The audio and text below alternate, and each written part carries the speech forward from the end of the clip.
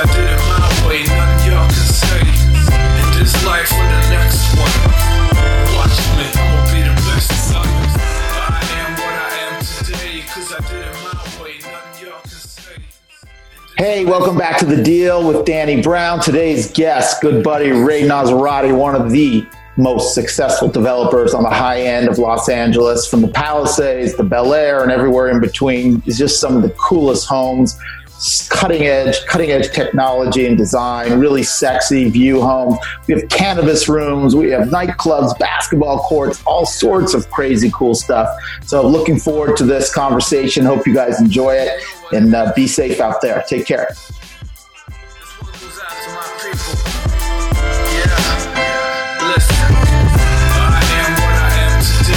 I did it my way, nothing y'all can say. In this life or the next one, watch me. Welcome to The Deal. Today's special guest, Ray Nosrati, head and founder and CEO of Huntington Estate Homes. A good friend of mine. I've known him a long time. Staying busy out there, Ray? How you doing? Oh, yeah, man.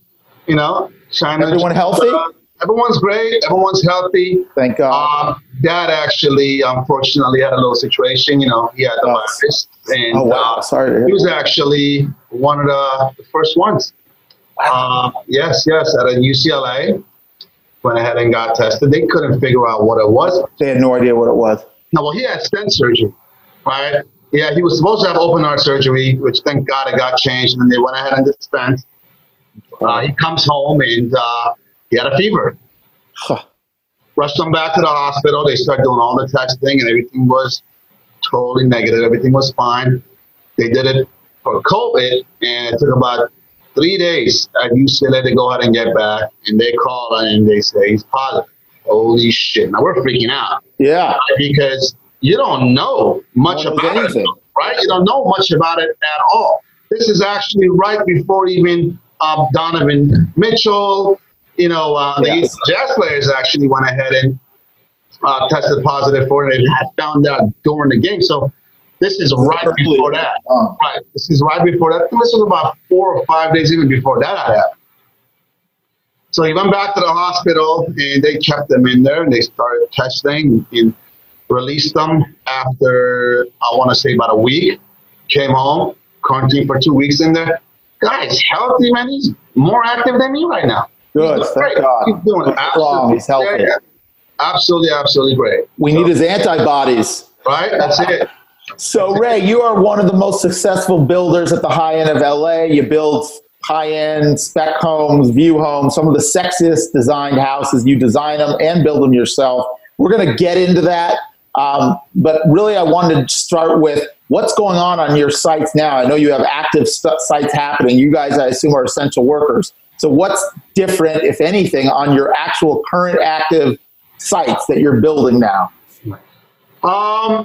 Definitely access to the projects has been easier, right? I mean, you know, my office is in Sherman Oaks, living in Encino, so it take me about a good, sometimes 45 minutes just to go ahead and get to one of the Brownwood projects. I mean, right now we're talking about 15 minutes in and out. So that's the silver lining there for you. Right. The other positive side is, you know, we're one of the few that are actually still active and building and going up. So a lot of these subs are definitely more available, right? A lot of the homeowners who are doing additions or doing whatever that was in their homes, and a lot of these other developers and investors are not really moving forward. Got it. Like the way we're going. So that part of it has been easier also, but it's definitely slowed down because of the guidelines. Right.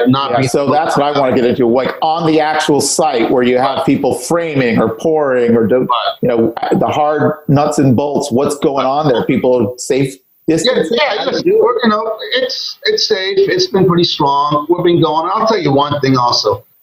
To me, I feel like this whole thing has been a little over exaggerated. Right. I mean, that's just me, kind of my personal opinion of it. Yeah. You know, I think it's definitely a little over exaggerated. I think the media, there is no positive media. Everything about media is damn negative, right? So you have to follow the guidelines, but I think there's definitely a lot more to it.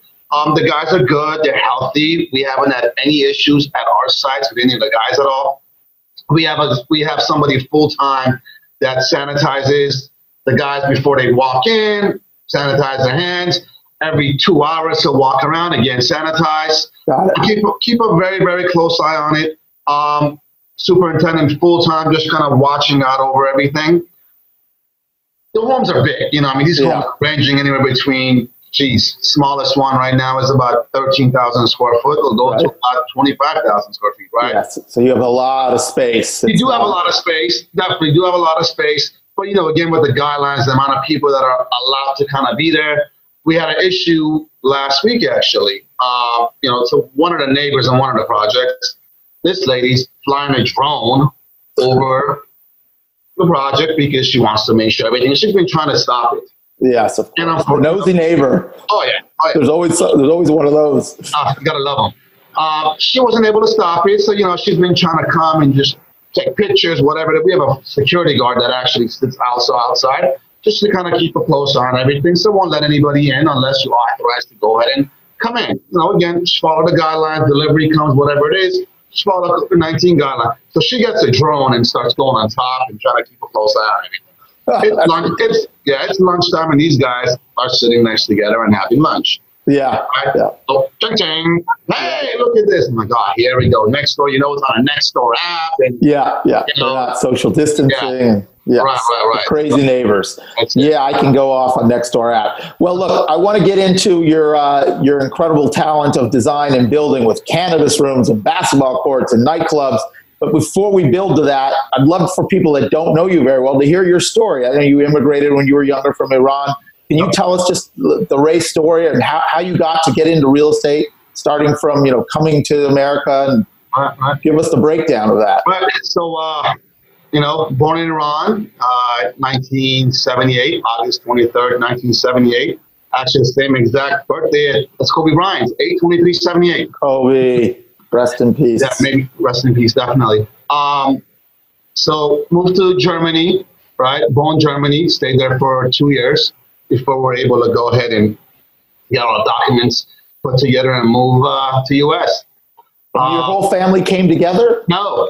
So me, my mom and I and sister were able to go ahead and get out. Dad, unfortunately, was not. He had to stay there a little bit longer. Dad actually came about a year and a half after we did. Yeah. Right. So we're all together for about 6 to 8 months in Germany, and then we're able to go ahead and move to fly out to Los Angeles. Got it. So you guys ended up in LA. So you've been here in LA since you were little. Correct. Since 85, I want to say. Mid-80s. So you went to school here, came up through the system here. How did you get into the real estate business? So I'll tell you a little background about that. Before I used to be in the wireless business, I actually started. Oh, that's right. Yeah. That was your first hustle. That was it. From high school, right? From high school, I went ahead and was working for AirTouch Wireless. Yep. And, you know, just doing retail. So I kind of started thinking about how can we start doing more sales than these other guys?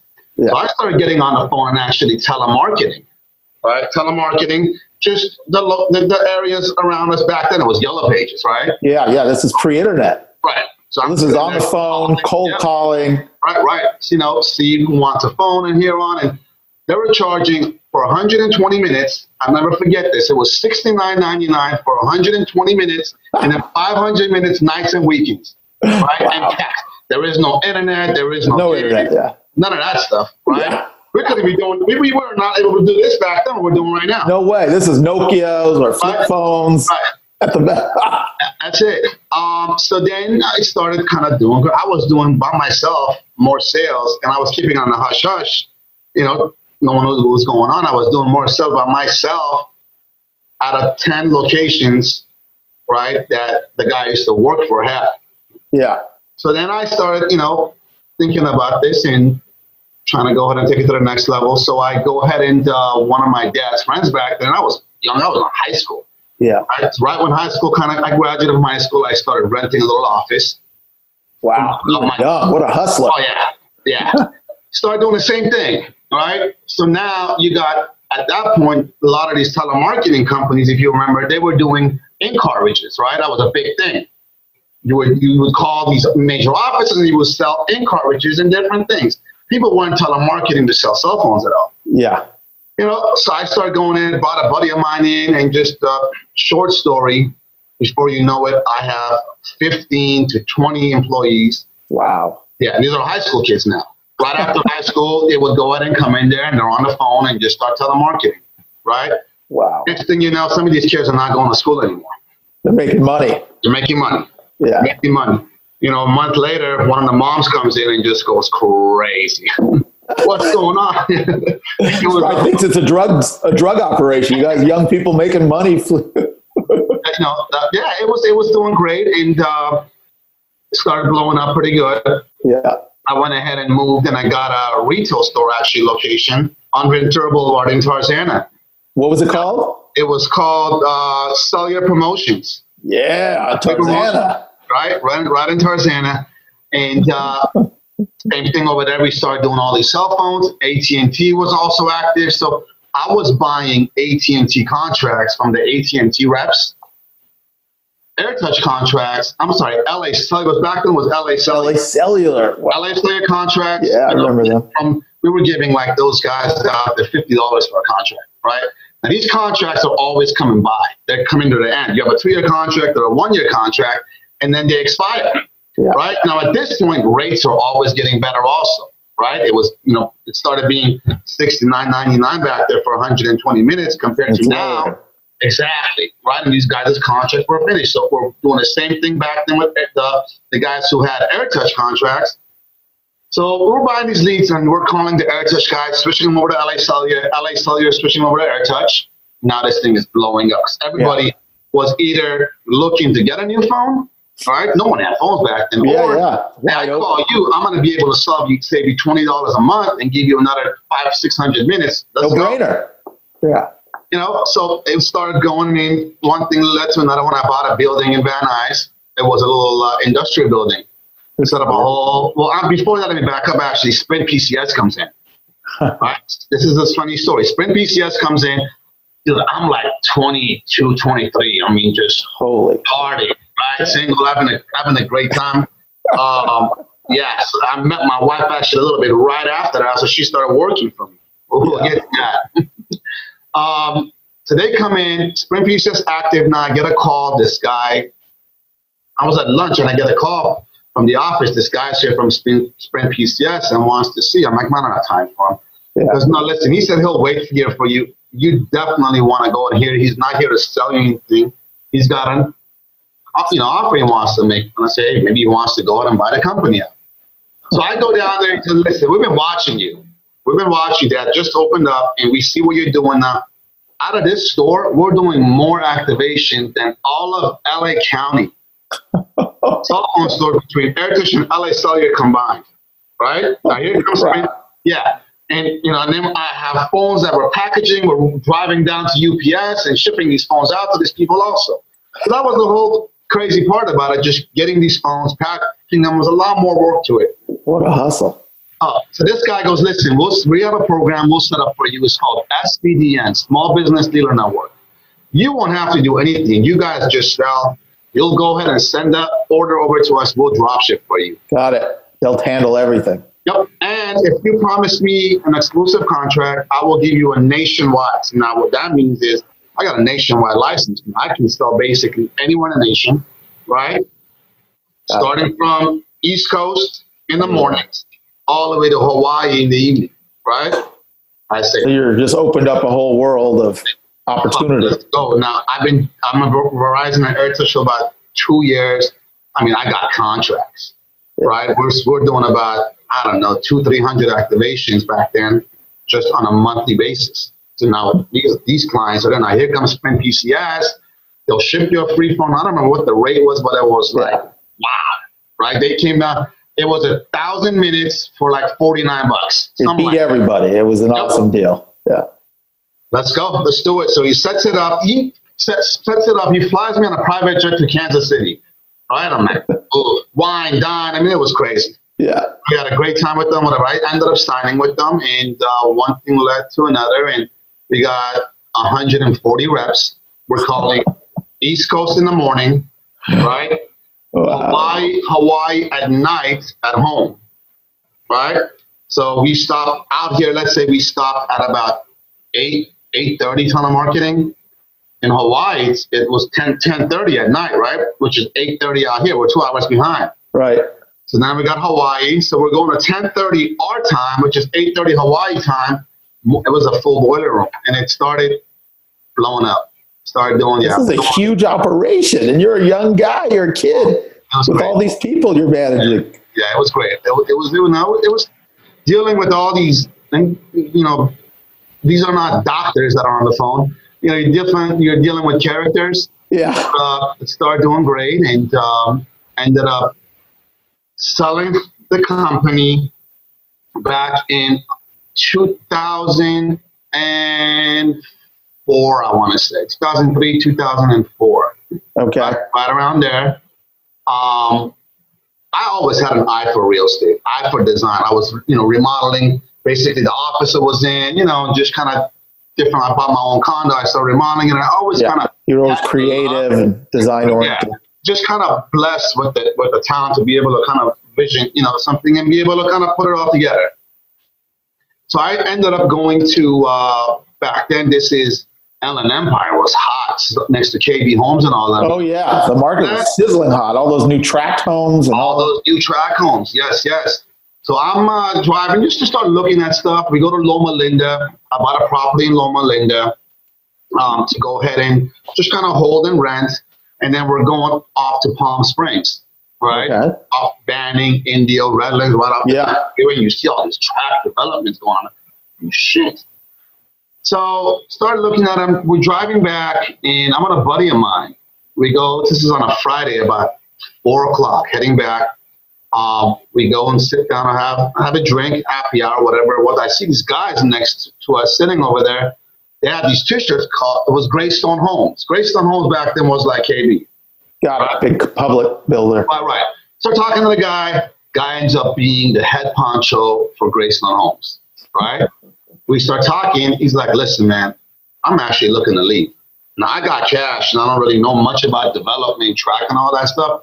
This guy's got all the experience and all the connections. Yes. He goes, I actually have a very, very great connection with the council office over here, in the Inland Empire. Set up a meeting. Go set up a meeting. We start talking. We hit it off really, really well. Yeah. He goes, listen, we have chicken ranches here. I want these chicken ranches out. Right? If you want to go ahead and play with it, then I'm going to make a deal. We'll do a whole subdivision on it.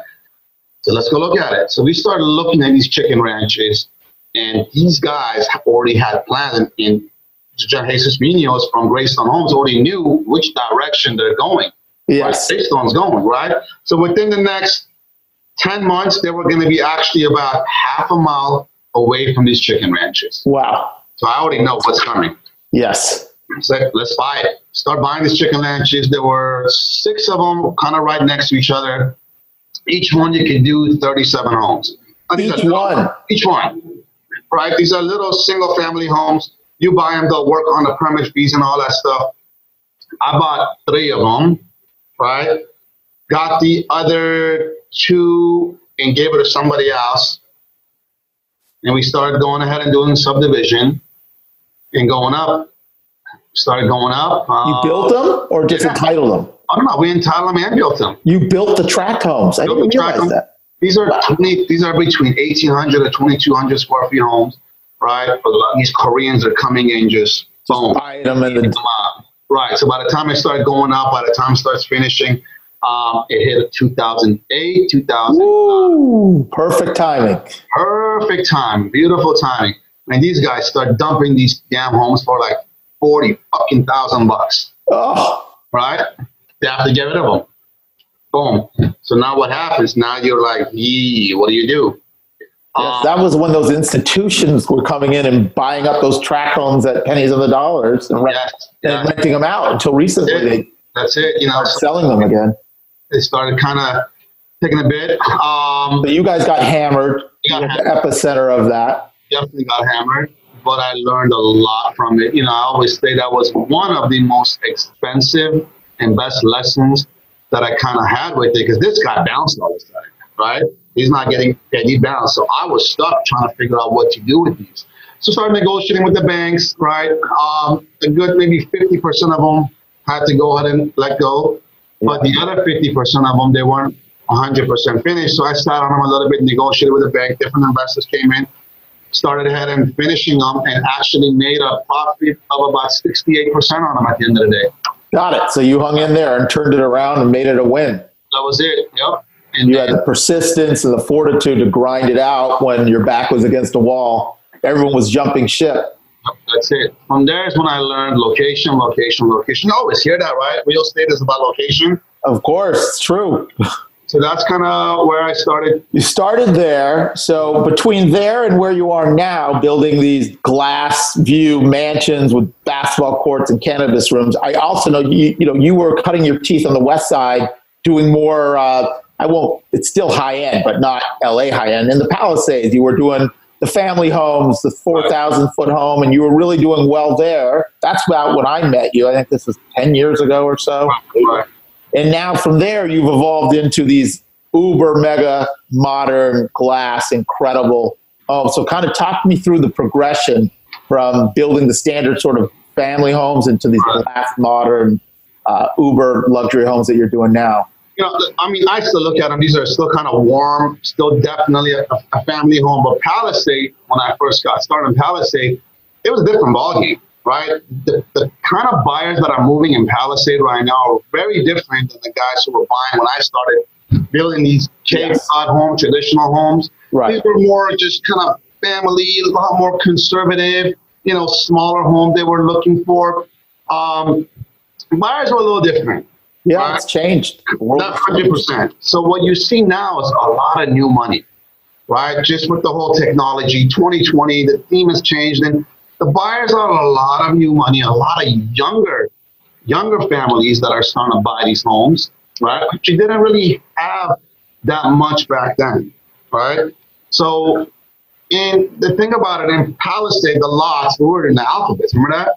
5,200 square foot lot. 52 to 6,500 square foot lot. You weren't able to really play that much. First house I actually did was in Palisades. In the alphabets was 806 Islet. Yeah. So I started a little bit more blingy to it, like cool chandeliers and wallpaper. Yes. It was standing out because everyone else was doing sort of that generic traditional, and you were like the first one to start doing this transitional, modern, edgy, traditional. People were like, wow, what is that? Well, it backfired. Right? It backfired. The whole elevation. Here's the thing about it. Palisades buy back then, they don't want to stand out. People are coming there kind of trying to be hidden, be away. These guys got money, but it's just not in a way that the home not can't. Flashy. Exactly. So, I actually ended up changing the elevation a little bit after that to kind of make it go ahead and flow. Yeah. But you pivoted. Yeah. Palisade was just kind of holding me back a little bit. I wasn't able to do what I wanted to do. Right? It was just kind of, I felt like it was holding me back a little bit. Lots were small. You weren't able to really play with it much here and there. When I got to the Riviera, we did that. I think it was 1630 Amalfi. Amalfi? That was a bigger lot. Yeah. Yep, bigger lot. The Circle. Exactly. Now you're talking closer to Brentwood. This is not really Palisade. Palisade, you were able to have a little more fun and do a little bit more massive projects. Yeah. But still it was not with all the blings and not a flashy audience. Still very conservative family. Dropped it gorgeous. Some of the NBA players actually jumped over the young NBA guys. They were Griffin and they were all over it also. And then from there is when Bel Air and Brentwood happened. Yeah. Then you got into the modern Hillside homes. Right. So this is when I started really looking around and seeing what's going on in the whole neighborhood. Right. And this is where you see, okay, this is a little different.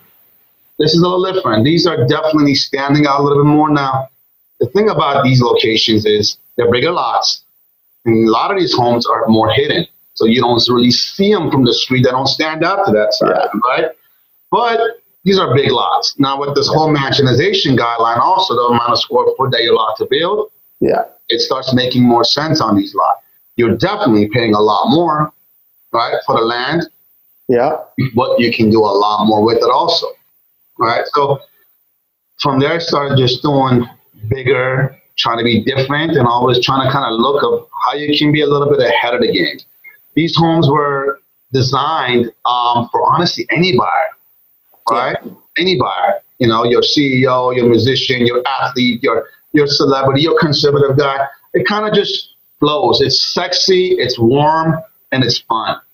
Right. And it's still a home. Yeah, and that's what in Brentwood you started early on. It was Walther Way and Tiger Tail and some of those, and then it's now you have Bel Air and some other. So talk to me about hillside building. For those that have no clue, it's one thing to put a house on a flat lot. Right. It's an entirely different animal to go onto a hillside in LA that's sloped and to build a foundation there for a big, massive home. What kind of complications, expense, what kind of issues? Speak to that a little bit about building those big homes on a hillside in LA. Totally different ballgame. Hillside is totally different ballgame. A lot of the hillsides, also the streets, are definitely not as wide, especially in Brentwood and Bel Air. Super narrow. You got to get trucks in these little. You get these super narrow, and neighbors that are not too happy. Everyone knows about construction happening over there. So, one, when you're doing this hillside and in these big lower level basements, right? This is when major grading is involved. On a job like Bundy, for example, right? We took out over 1,400 trucks of dirt. 1,400. 1,400 of dirt, right? Wow. Just kind of picture that, right? And then the other thing, these are, these are soil conditions that are not the best in these neighborhoods, right? These are sitting on hills and just kind of slopes, and now you got piles. So you got major big cranes that have to go out and put these piles in, and it's just, the foundation is everything. It's just like anything else. It starts with the foundation. If that foundation is not done correctly, you're going to have major, major issues. And I believe in anything, you're as good as your team, right? You're as good as your team. So it's got to be a team that knows what the hell they're doing, or it could be major issues. Yeah. I think a lot of people have gotten in over their heads in hillside homes. People that thought, they see people like you and Niall and some other people making money and doing it right. Like, I'll do this. I'll buy this lot. And then they get in over their heads with the caissons and the pylons, and they don't know the nuances. And then there's been some disasters. And I think there's certainly some now that are going to pop up. The disasters are going to become more apparent now because they're a couple of years into these projects. But yeah, you really need a specialized skill set and the capital to understand how much money you have to invest in those caisson foundations. I mean, it's unbelievable. When I see those videos that you do with these cranes coming in, and it's like you're building a 50-story high-rise in Manhattan. It's gigantic machinery. It's really pretty much the same setup. When you're doing these humongous kind of, 6,000, 7,000 square foot low basements, and you're going down 80, 90 feet. 80 or 90 feet. Oh, yeah. Yeah. Sometimes, the soil, you're going to have to. And here's the thing with LA also. LA guidelines and the code, it's a totally different ballgame, man. Because of the whole earthquake and everything we got to worry about out here. Earthquake safety. Right. So, you could take that same exact plan, for example, and move it over to, I don't know, Arizona or somewhere else. And you won't have to do that. Yeah. See what I'm saying? You won't have to do that. It won't require that. So tell me some of the fun stuff you've done. Obviously, you've gotten a ton of publicity for this cannabis room. Right about now, while everyone's in quarantine, it'd be pretty phenomenal. If I was worth $100 million or a billionaire, I would love to be hanging out in my house with a cannabis room, a pool room, a card room, a basketball court. Talk to me about some of the fun stuff you're putting in homes or that you have put in homes. So, I called it an adult playground. Yeah. And it ended up right now being like a wow. It's got such a high demand. I got clients in the past calling, hey, Ray, can we do this here now? They want to do it after the fact. Come in and dig it out and build it. Right. And the funny thing about it is, as a lot of these homes that I'm doing are sold before you even see them. Right. And this was a kind of a very big factor of it. It was a humongous selling point. Some of these guys, right, don't want anyone to know. It's kind of a hush-hush thing. Still in the public's eyes, hey, it's not still a kind of an okay or a cool thing, the whole cannabis, marijuana side. Yeah, it's political in some sense, yeah. And exactly. Not as much as the rest of the world, but yes. It's still getting there. It's still touchy. Yeah. This is I call it adult playground, right? The cannabis lounge goes up to 6 plants. Now, what we set up also is if you don't want that, it gets transferred over and it grows organic vegetables, indoor, it's like indoor vegetables. Perfect. With the greenhouse. Yeah. So some of my guys, for example, they didn't want that because, they had kids or different reasons, whatever it was. Yeah. We met with the chef. The chef said, hey, this is what he does for his client. He wants basil. He wants lemon. He wants whatever he wants. Yeah. So that was turned into that. And then the way it's set up, it's usually behind. It's usually hidden, right? Yeah, behind a bookshelf, right? Incredible. I've seen some of it where it's like, woo, it looks like a library, and it's literally like, woo, and then there's the playground. And then, you have your video wall. You have the cannabis lounge. There are full bar, cigar lounge.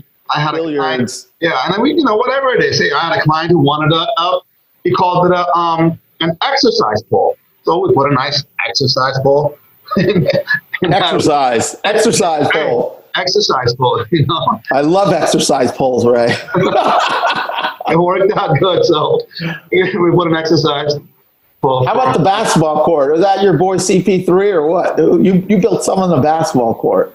Or you're not allowed to talk about it? It was DeAndre had one, Blake had one, those guys. Yeah, it's all over the place now. Yeah. I know. Yeah, we did a court for them, but I gotta think there's a lot of people, a lot of wealthy buyers out there, hopefully some of mine, that are thinking, going to your websites now, going, God, at a time like this, I really wish if I had all this fun, this playground, because the world has changed and you want to be contained in your home, especially in LA. You don't want to be caught in traffic. But can you imagine? I just think that's going to be more demand for that kind of product for obviously the uber wealthy. This is a very small, rarefied air type of person. But for those people, this is what they want. And you're building it, and you're doing it in such a creative, unique, and like you said, a warm way. It's actually, people think, oh, you got to be a bachelor. No, I've been in these homes. They're family friendly. It's just design is cutting edge, and it's fun and it's interesting, but you still build with families in mind. 100%. And that's pretty amazing. What would be like some funny things that people have asked you to do? Is there any funny stories about someone said, hey, I want to build, I don't know, basketball court, batting cage, whatever it is? What would be some of the weirder or unique things? It doesn't have to be weird, just that people have wanted you to put in these homes. Honestly, nothing of it at this level. I mean, you've seen kind of so much going on, right? Like before, you would talk about, the golf simulators and stuff like that, and you were like, golf simulator in the house. So you're starting to see a lot of that now. I did a fish aquarium actually. They have a whole room. Well, no, this was actually on the floor. Oh, you did it on the floor? Okay. Yeah. I don't know. So we did it on the floor, and what I'm doing now, which is pretty cool, we got this marine helicopter that is sitting on. So Bundy has 3 roof decks. Okay. And this marine copter is about 39 feet long. It's sitting on one of the roof decks above the cannabis lounge. It's fully built out inside. It doesn't fly, of course, but it's got hardwood floors. I got fiber optic ceilings inside, suede walls, big screen TV, just a full sitting area. So it's like kind of like a tree house or like a lounge. That you're actually chilling inside a copter, hanging out. You got this virtual video game inside that you can go ahead and play. You got the gorgeous view right there. So it's different, right? A little different. And here's one thing I'll tell you about these homes. Who's buying these homes? A lot of these homes are money guys, right? Yeah, big money guys. A good percentage of them are the rich, the famous, the celebrities, and all that. These guys in LA can't really go out with a group of people and hang out and have a good time. Right? The paparazzi. It's just LA is a little bit more difficult. Yeah, it's hectic. On that level of the game with a group to go out. So the whole game plan for the guys who are buying these homes was, hey, build something that you don't have to leave and people want to come there. Right. Smart. So then, this is like an entertainment dream. And also, it's still a home. It's still warm. It's still family. Right? You got the indoor pool, for example. Right. Indoor pool. You got the outdoor pool. You got a putting range. You got the basketball court, fire pits. Just the whole 9 yards with them. It's pretty much all set up in these homes. Yeah, they're amazing. What an amazing thing. Yeah, I just can imagine right now. I wish I had that. I wish I could open my library doors and walk into the playroom and just hang out in quarantine for another month or so. You want to both. I keep telling my wife, I go, hey, man, we got to move. So tell me, what are some of the hardest development issues you've had? Obviously, it sounded like early on that was a hard issue in the Trax home. But is there anything technically? What's the hardest part of the technical side of building? Is it the Hillside stuff, or what would you say? For me, it's actually gone pretty simple now. Be able to deal with this Hillside, right? I've been kind of doing it over and over again. And mastered it. Oh yeah, the beginning was, definitely scary. I mean, listen, I'm not gonna lie to you. The first project that I started doing ended up being the biggest nightmare in my life. I'm sure. Right? And, the house started having issues, it started leaking just because going into it, not having the experience that you have now and counting on other people, right? Started having issues. Yeah.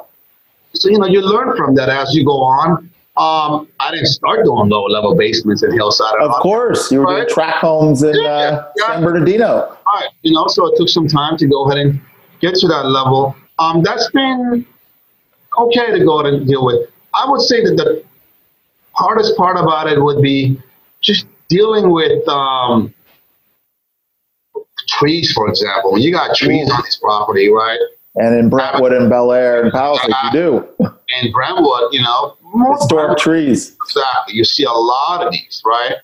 And you have to go ahead and kind of learn how to design around these trees and still have the project make sense. Yeah. That's for those of people that aren't in LA or don't know about LA building, there are designated special historic trees that you cannot tear down. So if you're building, even on a massive estate lot like Ray does, you got to be mindful of designing your build around these trees. You can't touch them. And they're serious. There's conservationists and breathing down your throat and watching what you're doing. And you can't just go chop a tree down unless you want to pay some serious fines. Right. Yeah, so that's what you're talking about.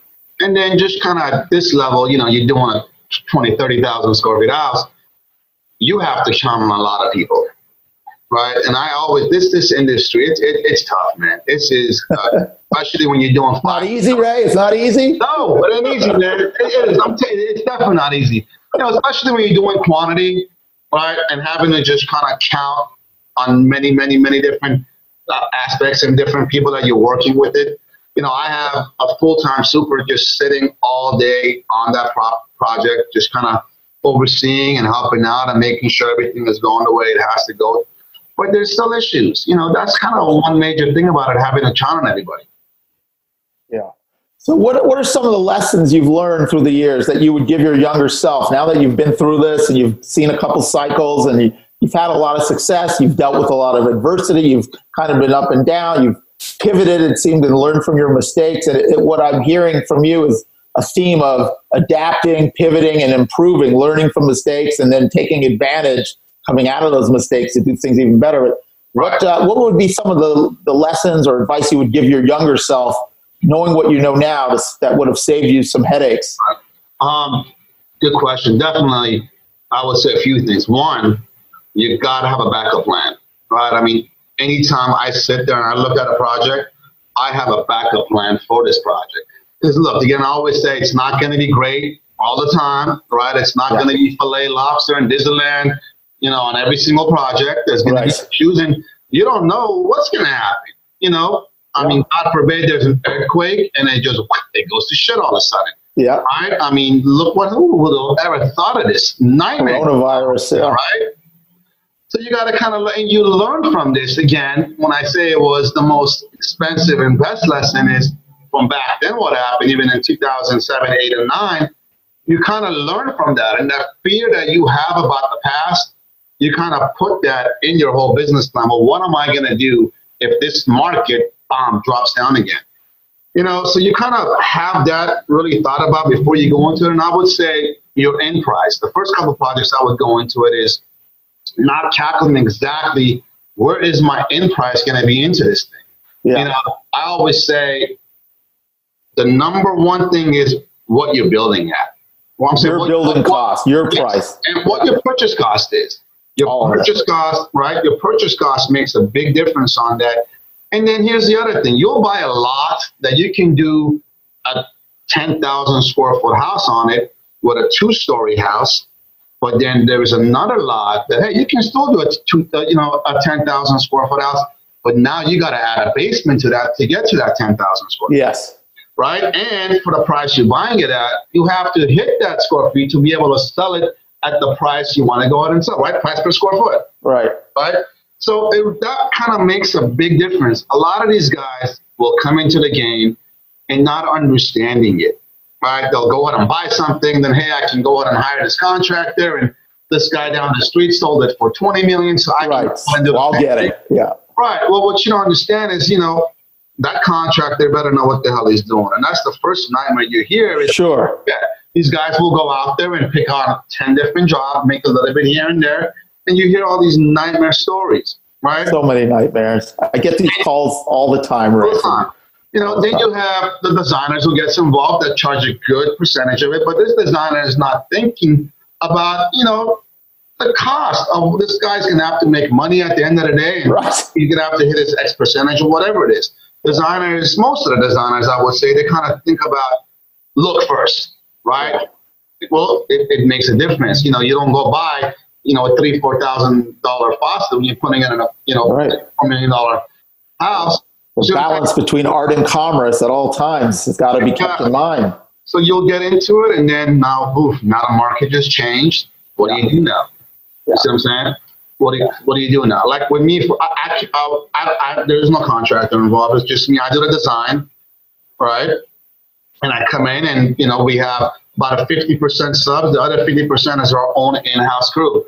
So I'm bringing in a lot of material and kind of managing the guys ourselves. Yeah. I sit there, handle the design from A to Z, and go up with it. But you got to be careful. You really got to be careful, especially if you're on the, higher level. And I always say location, location, location. I think right now, it's going to take a hit. I definitely do. And you're going to have to be ready for it. You're going to have to understand, unless you're willing to sit, you're going to have to understand that you're going to have to go ahead and do your price adjustment a little bit here and there.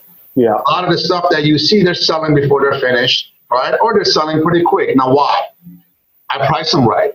You got to price them right. Everything. Right, 100%. And this is right now kind of where I think it's going to make a big difference. The guys are into it for more than they should be into it. Right, because they bought it wrong or they made a mistake with designer or contractor, and now the market didn't save them. A lot of people, amateurs, got saved when the market was flying. Exactly. This is when professionals like you make the smart, strategic decisions early, do well, and a lot of people will get burned because they were planning on the market just continuing forever. And a perfect example, I'll tell you this: Bel Air, right? Dropped it, gorgeous house, right? We went on the market for I think $19,900 or something like that. You're talking $1,475, Bel Air? Right. Market started kind of freezing right now because agents can show. We're in a freeze. But so I have to be ready right now. Hey, do I want to sit and wait, or do I want to go ahead and play and try to go ahead and move this thing? I'm a player. I don't like to sit. Yeah. What do? I bring it down. I put it at 16.9. Now, what does that do to everything around it? Impacts everything, right?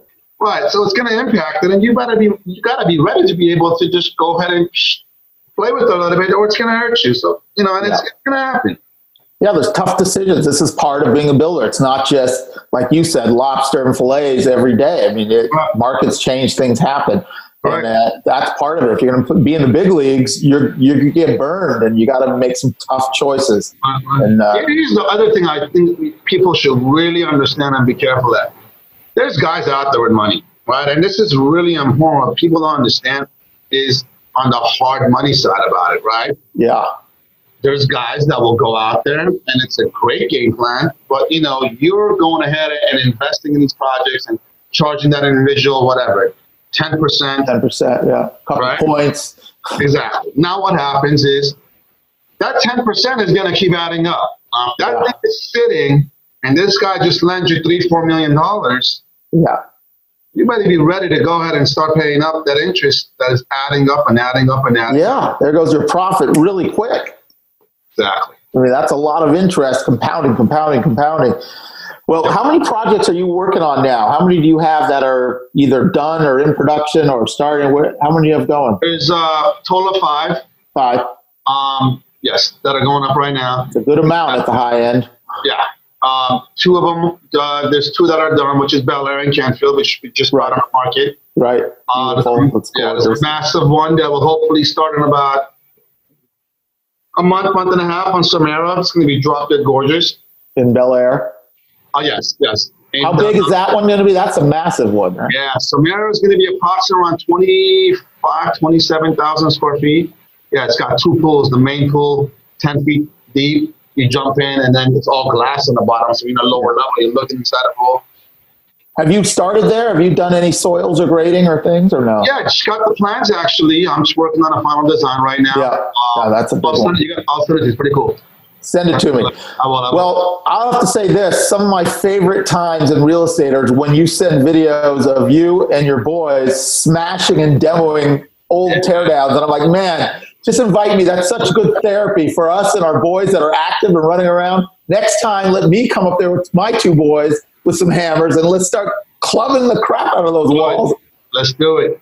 Man, thank you so much. How old are your boys? I have 9 and 7, and then my daughter's 5. Okay, it's right. Mine is 8 and 10. Age, right? Yeah, they're similar age. They're right there. All right. Well, good. I'm glad everyone's doing well and everyone's healthy. I appreciate you spending some time with us. We're doing this on Zoom now. The world has changed, but look, you do some beautiful work, and hopefully I'll be selling some of these projects soon, and I can't wait to come up with some hammers and demo with my boys and get some of that anger management out, real estate anger management. Don, bring a mask. Bring a mask, man, and gloves. All right, Ray, good to see you, man. I'm a man. Good to see you. Have a good one. Take care. Take care, buddy. Thanks a lot.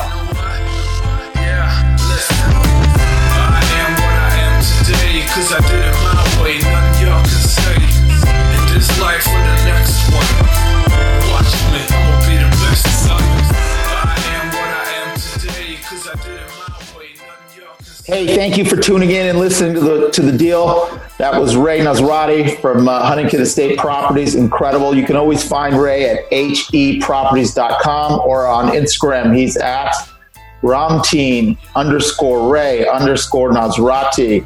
Incredible stories. You can always find me at The Deal Pod, thedealpod.com.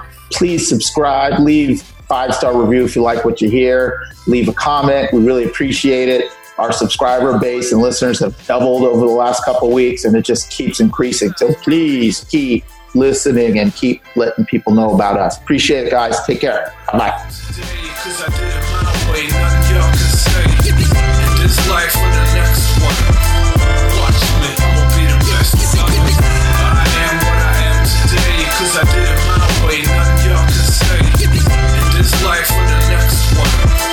watch me, I'ma be the best.